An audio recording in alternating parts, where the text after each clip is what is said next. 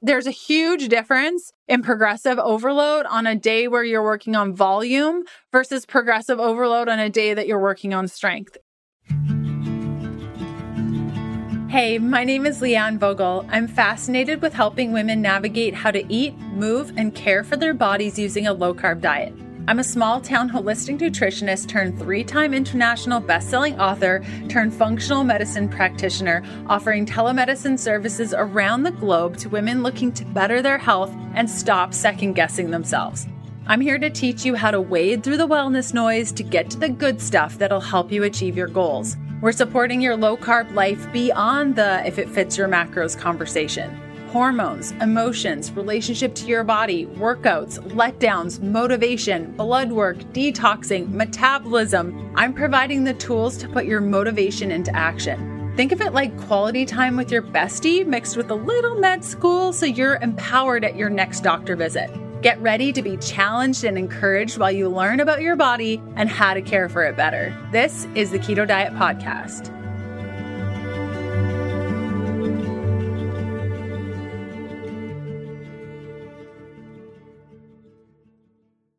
Hello, my friend. I'm so glad we're hanging out today. We have a ton of questions to go through. This is like an Ask Me Anything kind of episode where I'm sharing my experience around working out and macros and what I've been up to personally and how I kind of go about things when I'm working with clients, understanding that everyone is really individualized. So some of the stuff I may share won't work for your goals, your body, where you're at physically. And this is a series of episodes we're doing on the podcast, starting with an episode we did February 28th and another one March 28th. They're labeled Workout Commitment Made Easy and Fat Burning Workout Macros. So if you haven't checked that out, definitely do. So the first episode, Workout Commitment Made Easy, was really about getting into the groove of having a consistent workout schedule. Spoiler alert, it took me 6 months to develop a consistent workout schedule where I'm able to go now to the gym 6 days a week. And I just actually pulled back on that to 5 days a week to just give my adrenals and hormones a little cool down.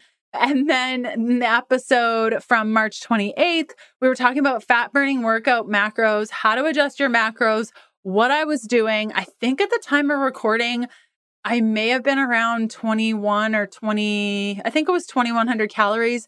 I'm now just shy of 2,600 calories. So if we don't get into all of that in today's episode, I'll definitely make a future episode about eating more, how I've gone about that, how I suggest doing this, the types of strategies that you can use to really upregulate your metabolism. So without further ado, let's just cut into it.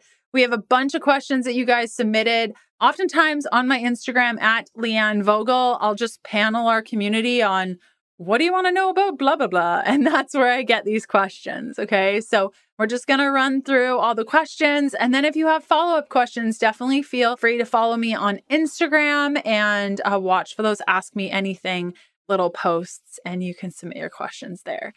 So the first question is coming in, talking about whether or not HIIT is acceptable if you're doing arthritis, suggestions for shorter workouts that have less HIIT on the joints. So what I'm thinking they're saying is just like the high intensity interval training doesn't work because your joints hurt a whole bunch. And how are we supposed to work out if our joints are killing us? So I am by no means a personal trainer. With a lot of this stuff, I would refer out and I definitely refer to professionals in the space. I can tell you kind of my experience, the conversations I've had with other professionals about this. So I'm not totally in love with high intensity interval training, mostly due to its impact on our hormones. Now, if we have arthritis, we need to kind of understand the root cause behind that arthritis. That's really important. Yes, as we age, there's going to be a little bit of more inflammation in the body. And I think that I don't want to say it's normal, but it's definitely common to experience these things. And so I don't want to discount what you're experiencing through that. But generally speaking, arthritis itself should be investigated further to assess for any of the root causes that could be contributing. So a lot of this has to do with mouth bacteria and not going to the dentist, having root canals, fillings, infections in the mouth, and just needing to go to the dentist and get all that checked out, preferably holistic. Then we have parasites contributing to arthritic conditions. I see that quite often. Mold and candida contributing to this also. Now, if this is something that's been going on for quite some time, it could be wrapped up in traumas that you've experienced even earlier on in your life. And then last but certainly not least, Lyme and co-infections can contribute to arthritic type symptoms. So I think that needs to be assessed too from a root cause perspective. Now, with high intensity interval training, there's so much more to the workout realm or the movement of your body realm. I find the low impact type of exercises could be helpful. My favorite one has got to be swimming. Nobody cares what you look like in your bathing suit because they are so worked up about what they look like in their bathing suit that they are literally not judging you because they're so busy thinking about themselves in their bathing suit. So I highly suggest swimming.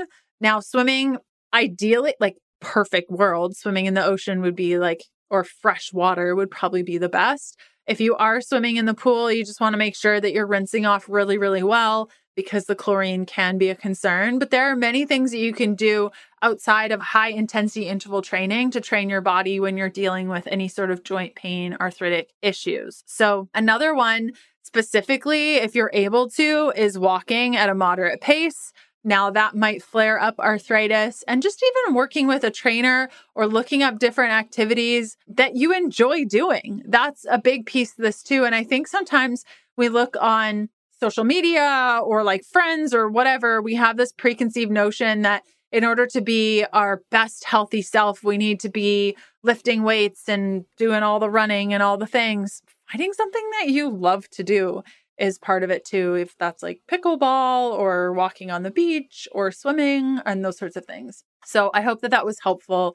Next question. What lifts do you do, Leanne? What is your training program right now? Well, I'm going to open up my training program and tell you, as this changes every about 4 weeks, I shift things up over and over, basically progressively overloading the body. And so here's what my current training program is looking like. Saturday, I do quads. Sunday, I do upper and abs. Monday, I do full body. Tuesday, I rest. Wednesday, I do hamstring and glutes. Thursdays, I do upper and abs. And then Friday, I rest. I love having Tuesday and Friday rest days. It was just recently over the last week or two where I've switched from working out 6 days a week to 5 days a week. I'm always just like adjusting my program. And so I'm just about finished a 12-week program. And once I finish that, I'm going to be upgrading a little bit of the movements. And so the movements that I was doing 10 weeks ago are very different than the movements I'm doing now. And I'm progressively overloading my muscles with these things. So for example, let's go through like a flow of thought here. Deadlifts, right? We have, let's just say, a classic deadlift with the bar and you're loading it up with weight and all the things. That's kind of like the third stage of the lift. But before that, perhaps it's a kettlebell deadlift. And even before that is maybe a light dumbbell deadlift, or even working on no weight, good mornings. And so you can see the progression, or even doing a one-legged deadlift between going from the dumbbell deadlift over to the full bar, like squat rack bar type of situation. And so we need to understand, even with our movements as we're progressing through our training, that that's going to shift and it's okay for them to shift. But the overall, what I'm learning here is that the overall structure of your program generally doesn't. Okay. So since the beginning of going back to the gym, I really started taking on that training schedule of targeting certain areas. So quads one day, upper the next day, then hamstring, glutes the following day, then upper the following. And usually my upper is separated in between push and pull. Okay. And that can be different depending on how much time you have. Usually those training sessions for me right now, with where I'm at in my training schedule right now, are about 45 to 50 minutes. When I first started, they were 15. Okay. So really understanding that progression. I think that's what's massively missing, is a lot of people talk about the program that gave them the glutes or the program that gave them the strong upper body, but not how long it's taken. And I really feel like that's massively missing. So I'll give you kind of an example of let's do this. I'm going to load up what I did for my glute workout when I first started lifting in January. And then I'll share with you how that's shifted to 3 months later. Okay. So my hamstring and glute day when I first started was Romanian deadlift with a dumbbell using 20 pounds, a sumo deadlift using one dumbbell at 35 pounds, a raised split squat with the Smith bar, and I was doing the bar only, a reverse lunge with the Smith bar only, a seated leg curl at 50 pounds, and a step up glute squeeze. Okay, so it's like when you take one leg and you're up on the step and you just squeeze and you kind of step up and you don't put that other foot back on the ground. Okay, so that was my initial hamstring and glute. If I remember correctly, that was around like 25 minutes or so at that point in January.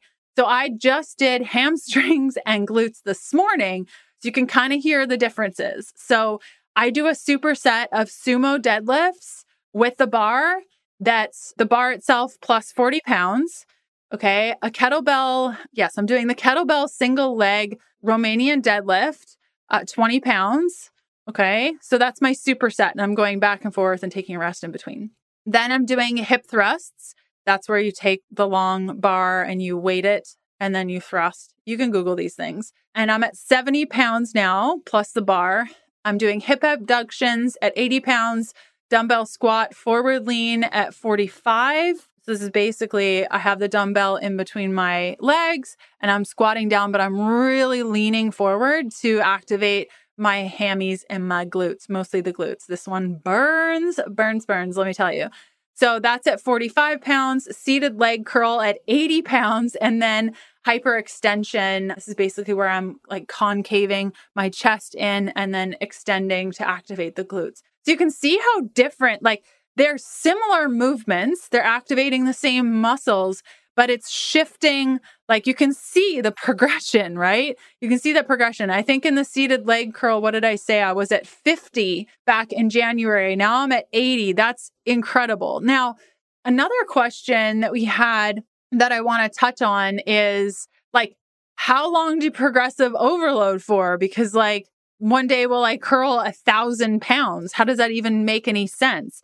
And so with my seated leg curl, there will come a point where I am unable to increase it further, right? Like there's no way that I'll be able to leg curl 1,000 pounds. Progressive overload is not just about the weight, but it also has a huge role with tempo.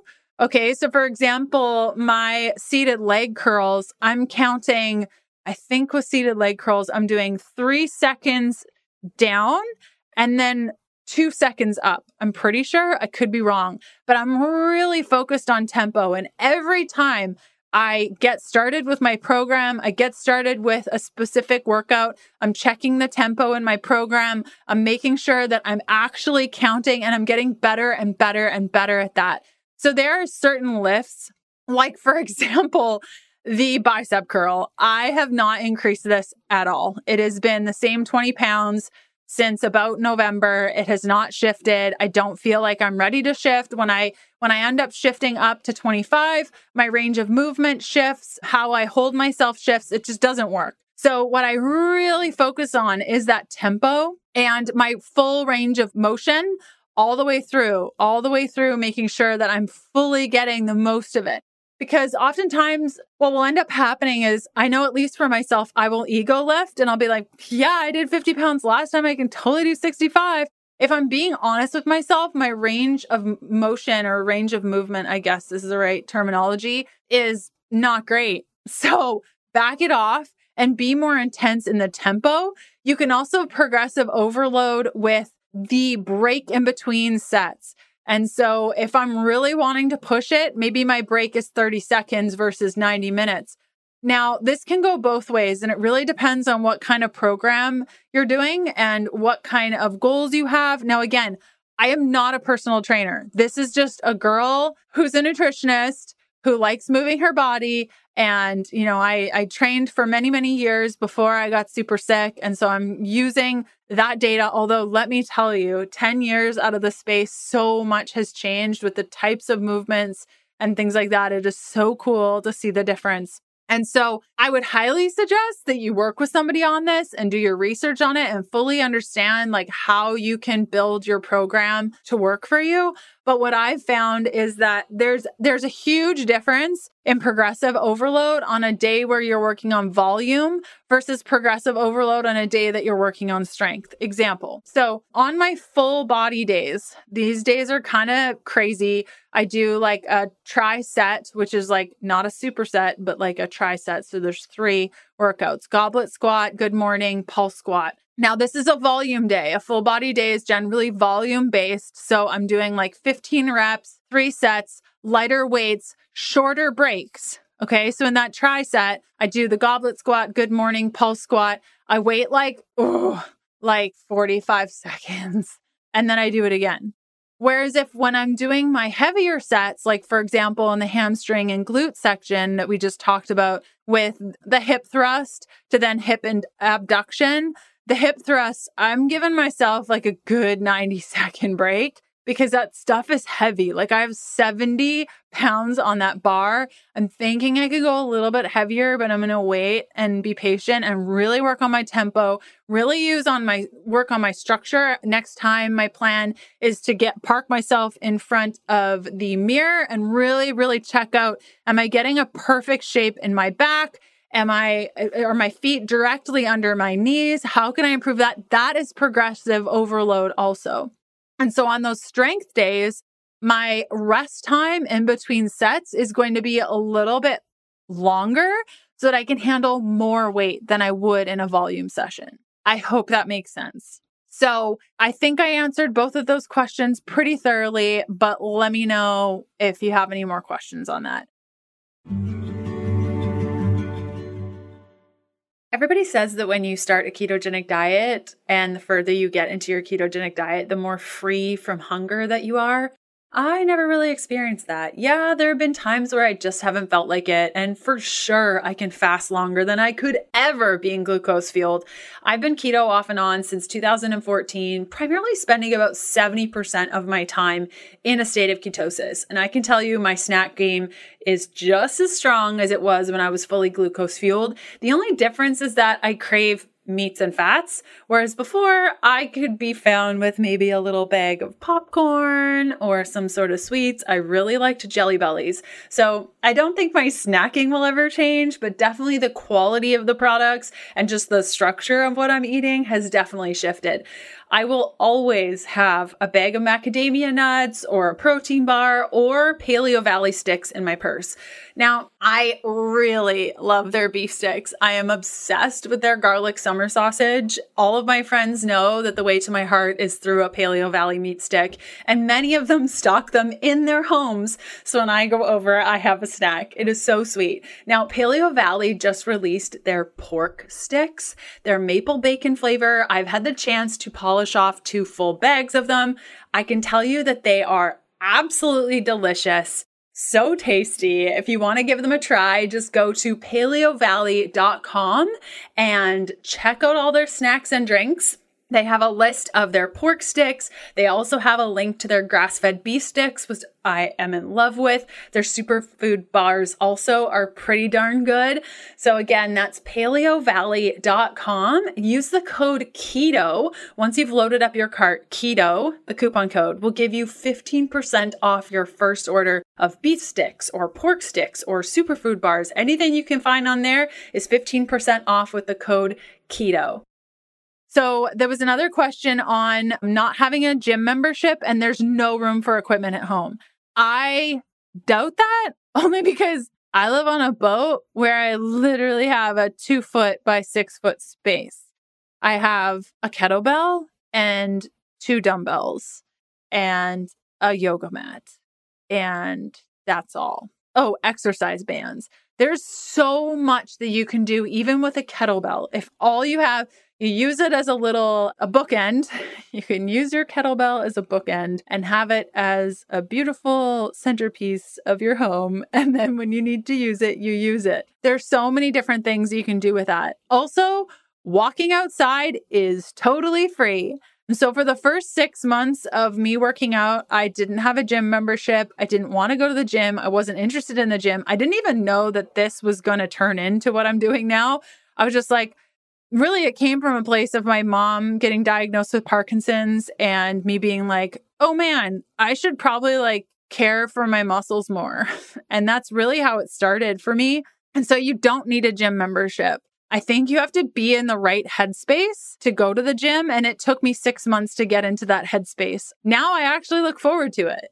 I actually just go because I know it makes me feel good and I enjoy going. And so you might not be there yet. I would highly, highly suggest not just focusing on cardio, because this question was like, do you have cardio ideas?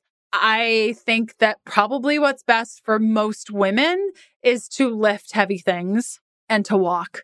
So walking is great. You mentioned that you had an injured foot, so maybe walking is not so great. Swimming is fantastic. Even doing Pilates type of workouts at home can be helpful. You don't even need equipment for those. Sometimes you need the little light weights and things like that. You don't even need to do that. I've done a bunch of different workouts, literally holding cans of soup or Tetra packs of coconut milk. So it can be done, especially when you're first getting started. The mistake that I made was doing random workouts. So I was following Nourish, Move, Love workouts, and I love the fire that she put in me to enjoy working out. I don't love that the movements are always changing, and I really didn't see any results after 6 months, really. It definitely got me into the groove of working out, and I'm thankful for that, but I didn't really see any results.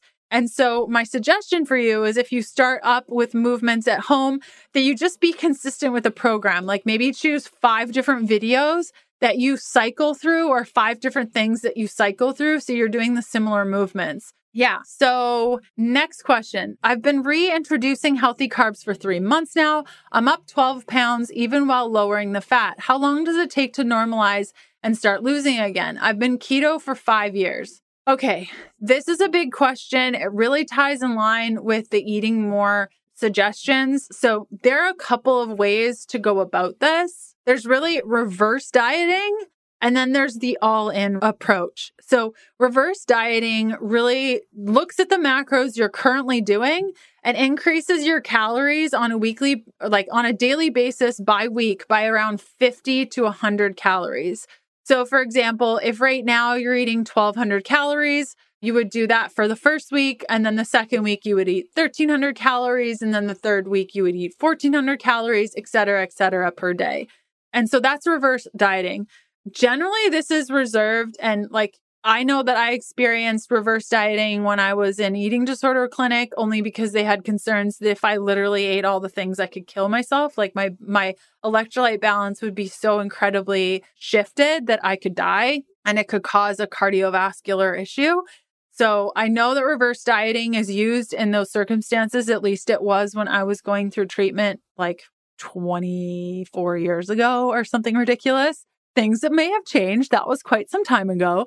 Was it that long? Oh my goodness, that's crazy. So yeah, that's reverse dieting, and a lot of people will use that. The issue with this is that sometimes we don't experience full recovery because there's still a limit on calories and macros. Whereas the all-in approach is legit eating all the things. I have done that approach. I have found it to be absolutely momentously amazing, and I recommend that every woman at some time in her life do this. The issue with all of this is if weight is still in the back of your mind, then that needs to be fleshed out further. And usually with therapy or EMDR or some sort of form of therapy and healing, because if we have been restricting for 10, 20, 30, 40 years, there's a lot of gunk in all of that really needs to be unpacked. And if you are reverse dieting or doing all in, but you're still concerned about your weight, I know this sounds absolutely bonkers, but You can't. You can't with those methods because part of that is gaining the weight. So I'll kind of take you through my personal experience because it's always easier to share my personal experience than a client experience because I can speak to how I was feeling and all those things.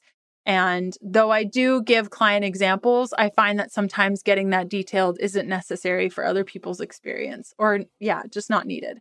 So, as many of you know, I had an eating disorder many years ago, and I worked with a phenomenal coach that helped me more with a reverse dieting approach at first, and then went into an all-in approach. And I was in that all-in approach for probably 2 years, where I literally ate all the things, like all of the things. And at that point, I did gain weight. I think my heaviest was probably around 170-ish from like 120. So it was a significant amount of weight gain. And this was muddled in with some ketogenic diet where I lost a bunch of weight after the fact, and I was okay with that. Things were good on that front. Totally fine. I find like I can maintain my weight pretty well with a ketogenic diet, but with the reverse dieting, that was helpful for me to get into the groove of thinking about eating more.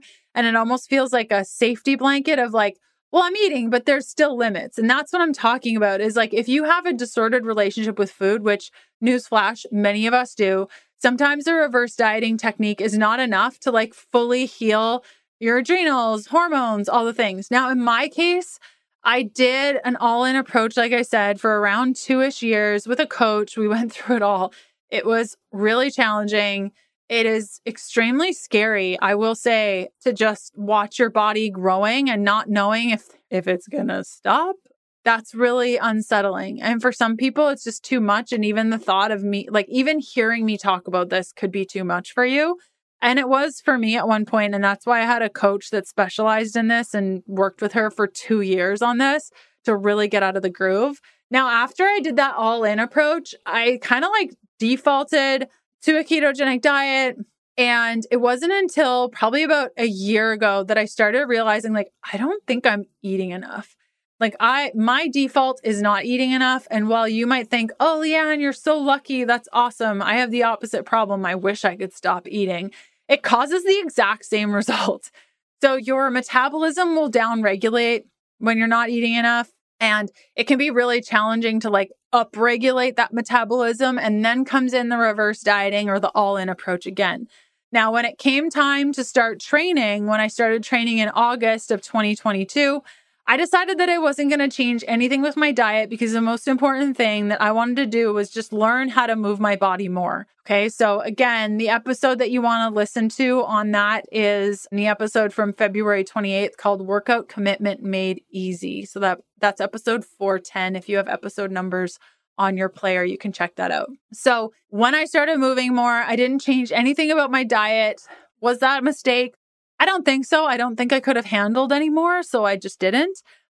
So it is what it is. I think if I could go back, I would definitely prioritize protein because when I started actually tracking and just like, hey, I wonder how much I'm actually eating. And I started just tracking what I was eating like a ton of fat, like 180 grams of fat a day and like maybe 40 grams of protein and like 60 grams of carbs. It was just not good and it wasn't fueling my workouts well. So that's when I really started deciding to do this reverse dieting approach where I would lower the fat, increase the protein, and increase the carbs a little bit. And so that progression for me has really just been like a couple grams in either direction of those goals every week. And so each time we talk, each month on this topic, you can see that I'm eating more. And really the goal right now for myself personally, I don't really care about the number on the scale, like at all. I really care about body composition. And I think most women would agree with me. Like the lady that's asking this question, I've been reintroducing healthy carbs for 3 months and I'm up 12 pounds while lowering fat. Are you working out? What's your body composition like? I think the saying like abs are made in the kitchen is true, but unless you're working out, those abs are gonna not be there. So you really need to recomp the body. And so that requires both movement and diet. And so ultimately, I don't care if the scale says 180 pounds or 140 pounds or 200 pounds. I really don't care. It's how do I feel in my body? And I think most women would say like, yeah, I don't care about the number either, but I've equated that number to how my body feels. And therefore, when I'm up 5 pounds, I'm totally freaking out because usually that's my body being like soft and not awesome. I will say, like, friend, the tightness that we want with our body takes years.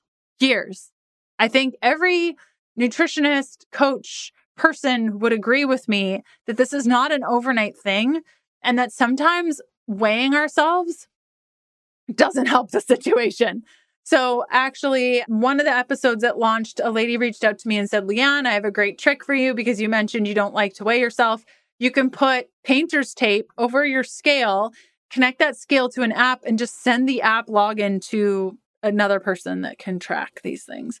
So that's what I've been doing. I jump on the scale every morning. The app gets the data, and I've been looking at it once a month and kind of seeing the trends. And it's like up, down, up, down, up, down, up, down, down, down, up. You know how it is. And ultimately, again, do you care about the scale? Probably not. It's, do I have the little muffin top that goes over my pants? Or when I sit down, do I have all these rolls that push up on my breasts? Like, that's what we care about, right?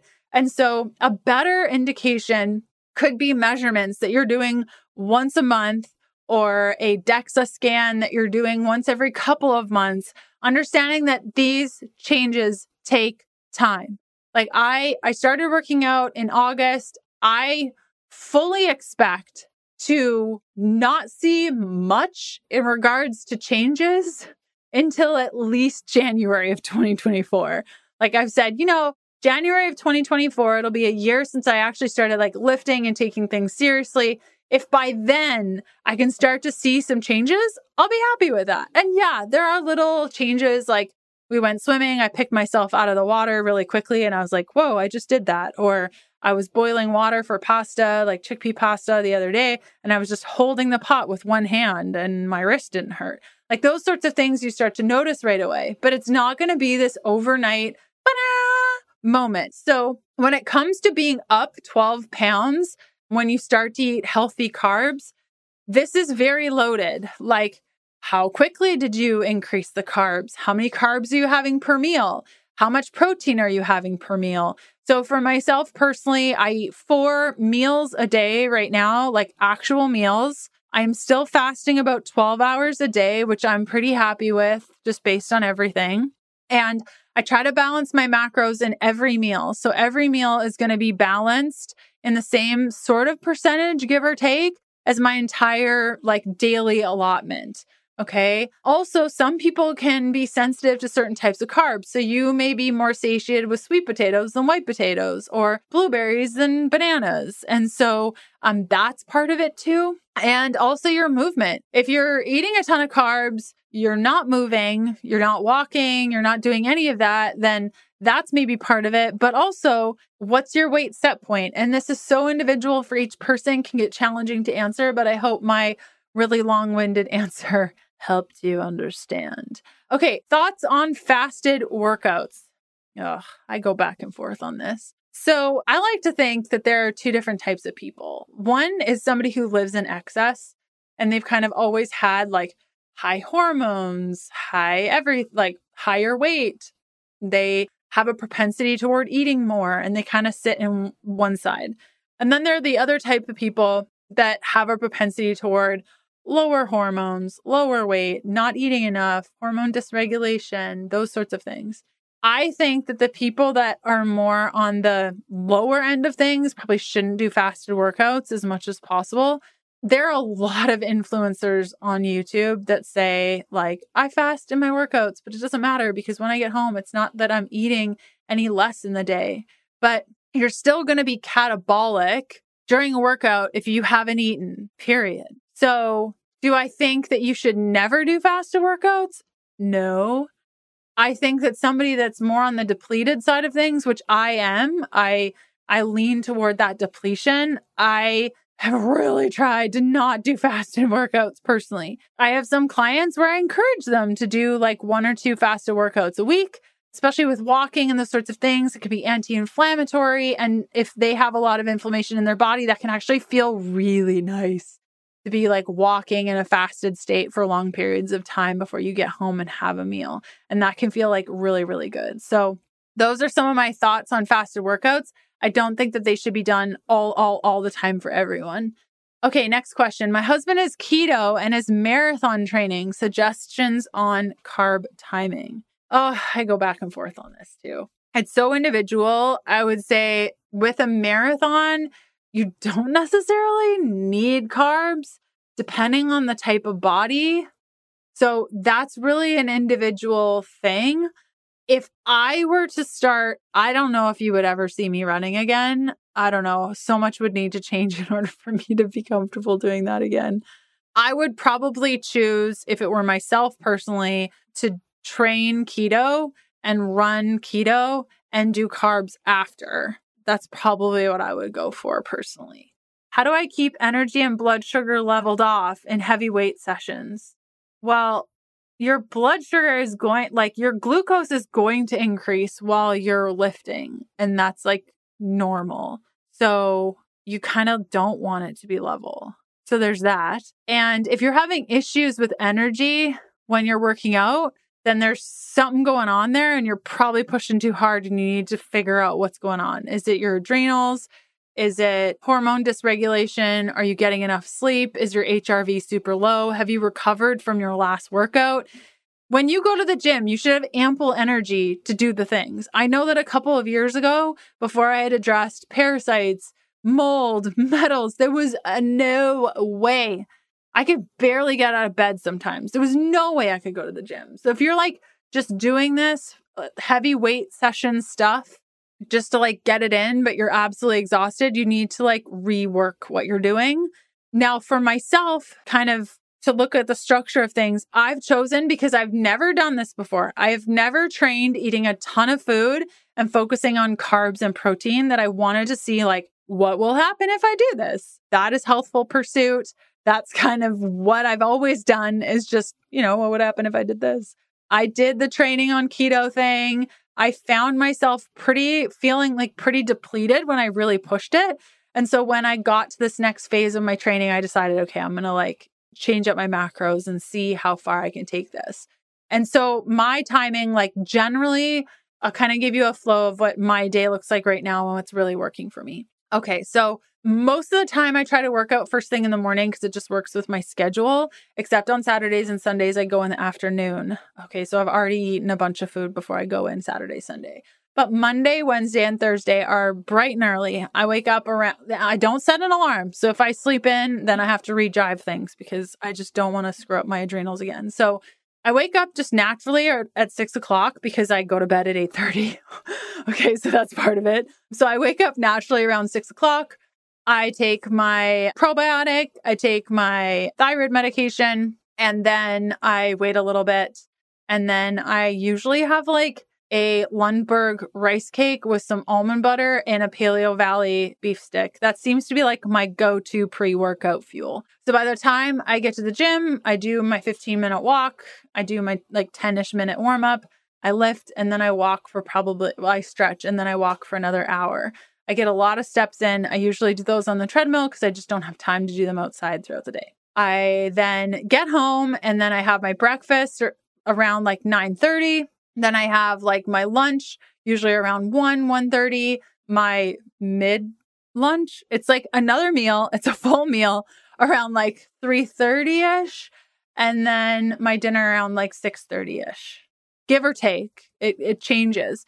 And so I'm eating a balance of carbs, protein, fat in each of those meals, except for my pre-workout situation. I have one of the thin cakes, a tablespoon of almond butter, and the Paleo Valley beef stick. And that is the thing that has worked the best for me. And I've just determined that over the last couple of months that's like my go-to. I put cinnamon on the top of the almond butter rice cake situation. It's just one of their square thin cakes. and I just have that and it works really good and my digestion is fine and my energy is good. And then the rest of the day, I balance my macros perfectly. Well, not perfectly, but as perfect as I can throughout each of the other 4 meals. Does that make sense? So I track my macros every 3 to 4 days instead of every day because I don't know about you, but I can get really nuts over the whole process if I'm doing it daily. But the twice a week tracking helps me stay on target, helps me learn my natural tendencies, especially when I'm left unsupervised, and actually encourages me to change habits ongoing. This process has helped me feel out what it's like when I don't eat enough fat in the day. I'm sure you've had this feeling before too. The clock strikes like 7:30 p.m. You've had dinner a little over an hour ago, and now you're in the mood for something. On days I'm tracking, this feeling is always because I don't have enough fat during the day. Always. I'm usually about 20 to 30 grams or 180 to like 270 calories short of my fat for the day, with a very little wiggle room on carbs or protein. That's never a problem for me. So what do you do when you're hungry? You have 200-ish calories to spare, but they can only be mostly fat. Now, if you're hardcore like me, coconut oil definitely came to mind, but no, that's not where we're going today. We're going to talk about macadamia nuts. Instead of grabbing for that snack-sized Boom Chicka Pop or those keto Oreos from Costco, macadamia nuts are the world's natural fat bomb, rich in monounsaturated fat, over 60% fiber, and has a potent dose of potassium too. This is the mineral that sensitizes your cells to uptake thyroid hormones so that your metabolism stays revved up.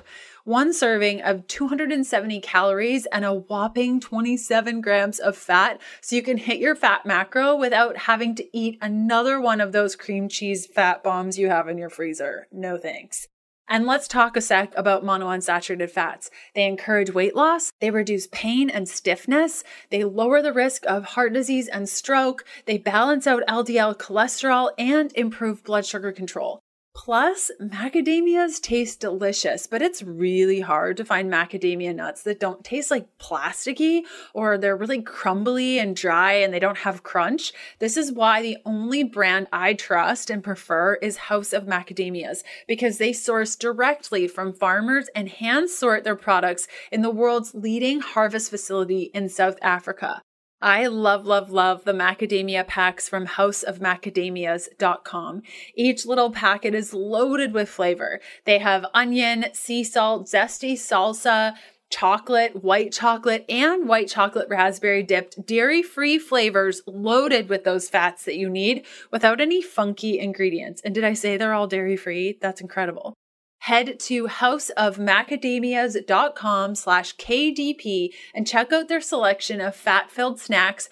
They even have bars too, which I really enjoy. And if you like what you see, use the code KDP20 for 20% off your first purchase. That's houseofmacadamias.com/KDP. Use the code KDP20 for 20% off. Okay, next question is carnivore eating and strength training. Do you need carbs to lift? You do not.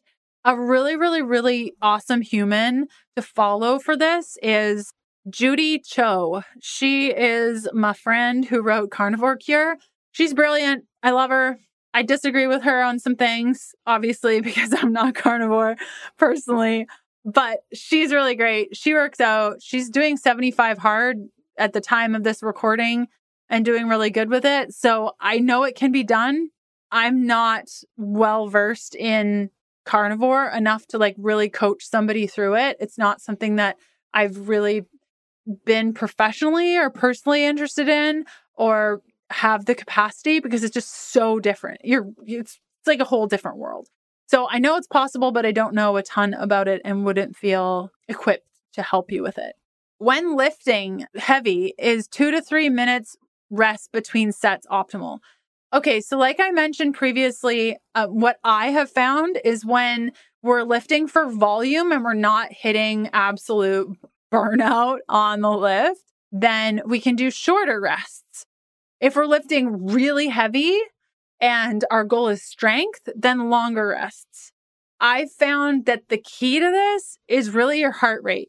you don't want your heart rate to go absolutely down to like where it started, but you definitely don't want to be like gasping for air, still struggling to like function, right? So I find that for me, for heavy lifts, when I'm going to failure on my lifts, I'll do enough weight that I get to around 10 or 12 reps until I just cannot even.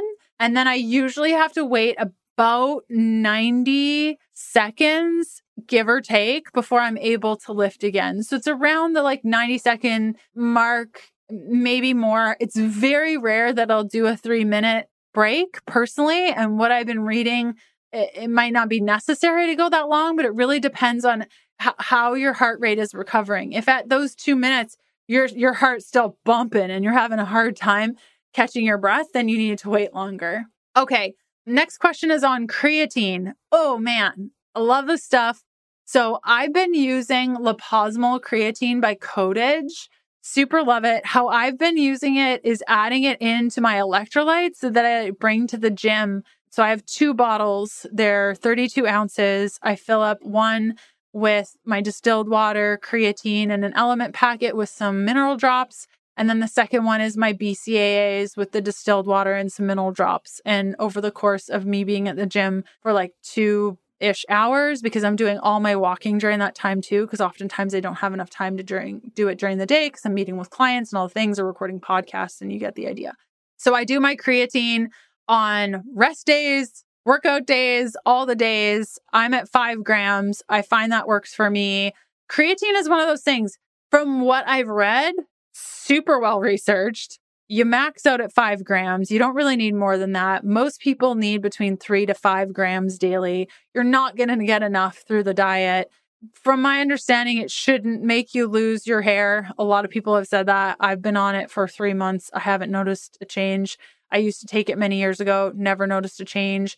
Sometimes you will get the creatine farts for a little while. I haven't noticed that. It's been fine for me digestively. I super love them combined with the element. It doesn't taste bad. I remember creatine tasting absolutely terrible many years ago. Maybe they changed some stuff because I literally can't taste it. And I really like the stuff from Cotage. It's great. So that's what I do.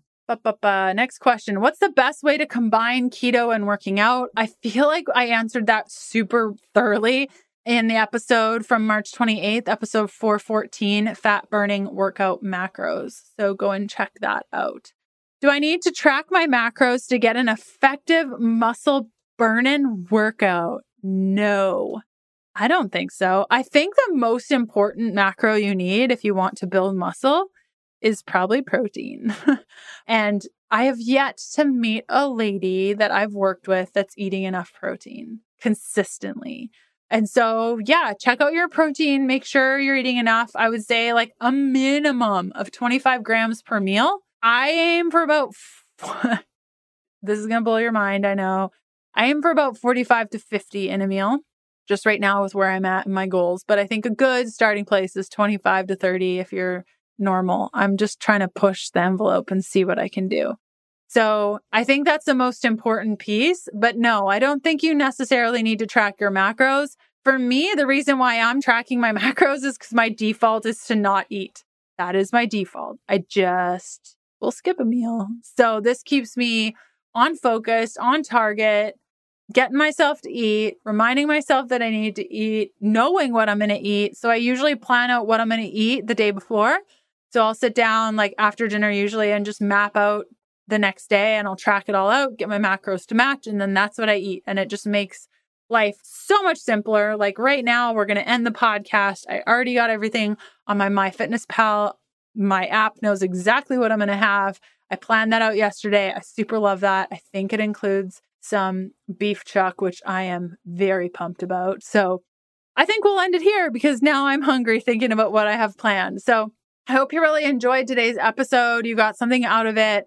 I will plan to make more of these if you like them. If you do, jump on Instagram, let me know, or you can send me a message by going to healthfulpursuit.com/contact. I will see you back here for another episode. Bye.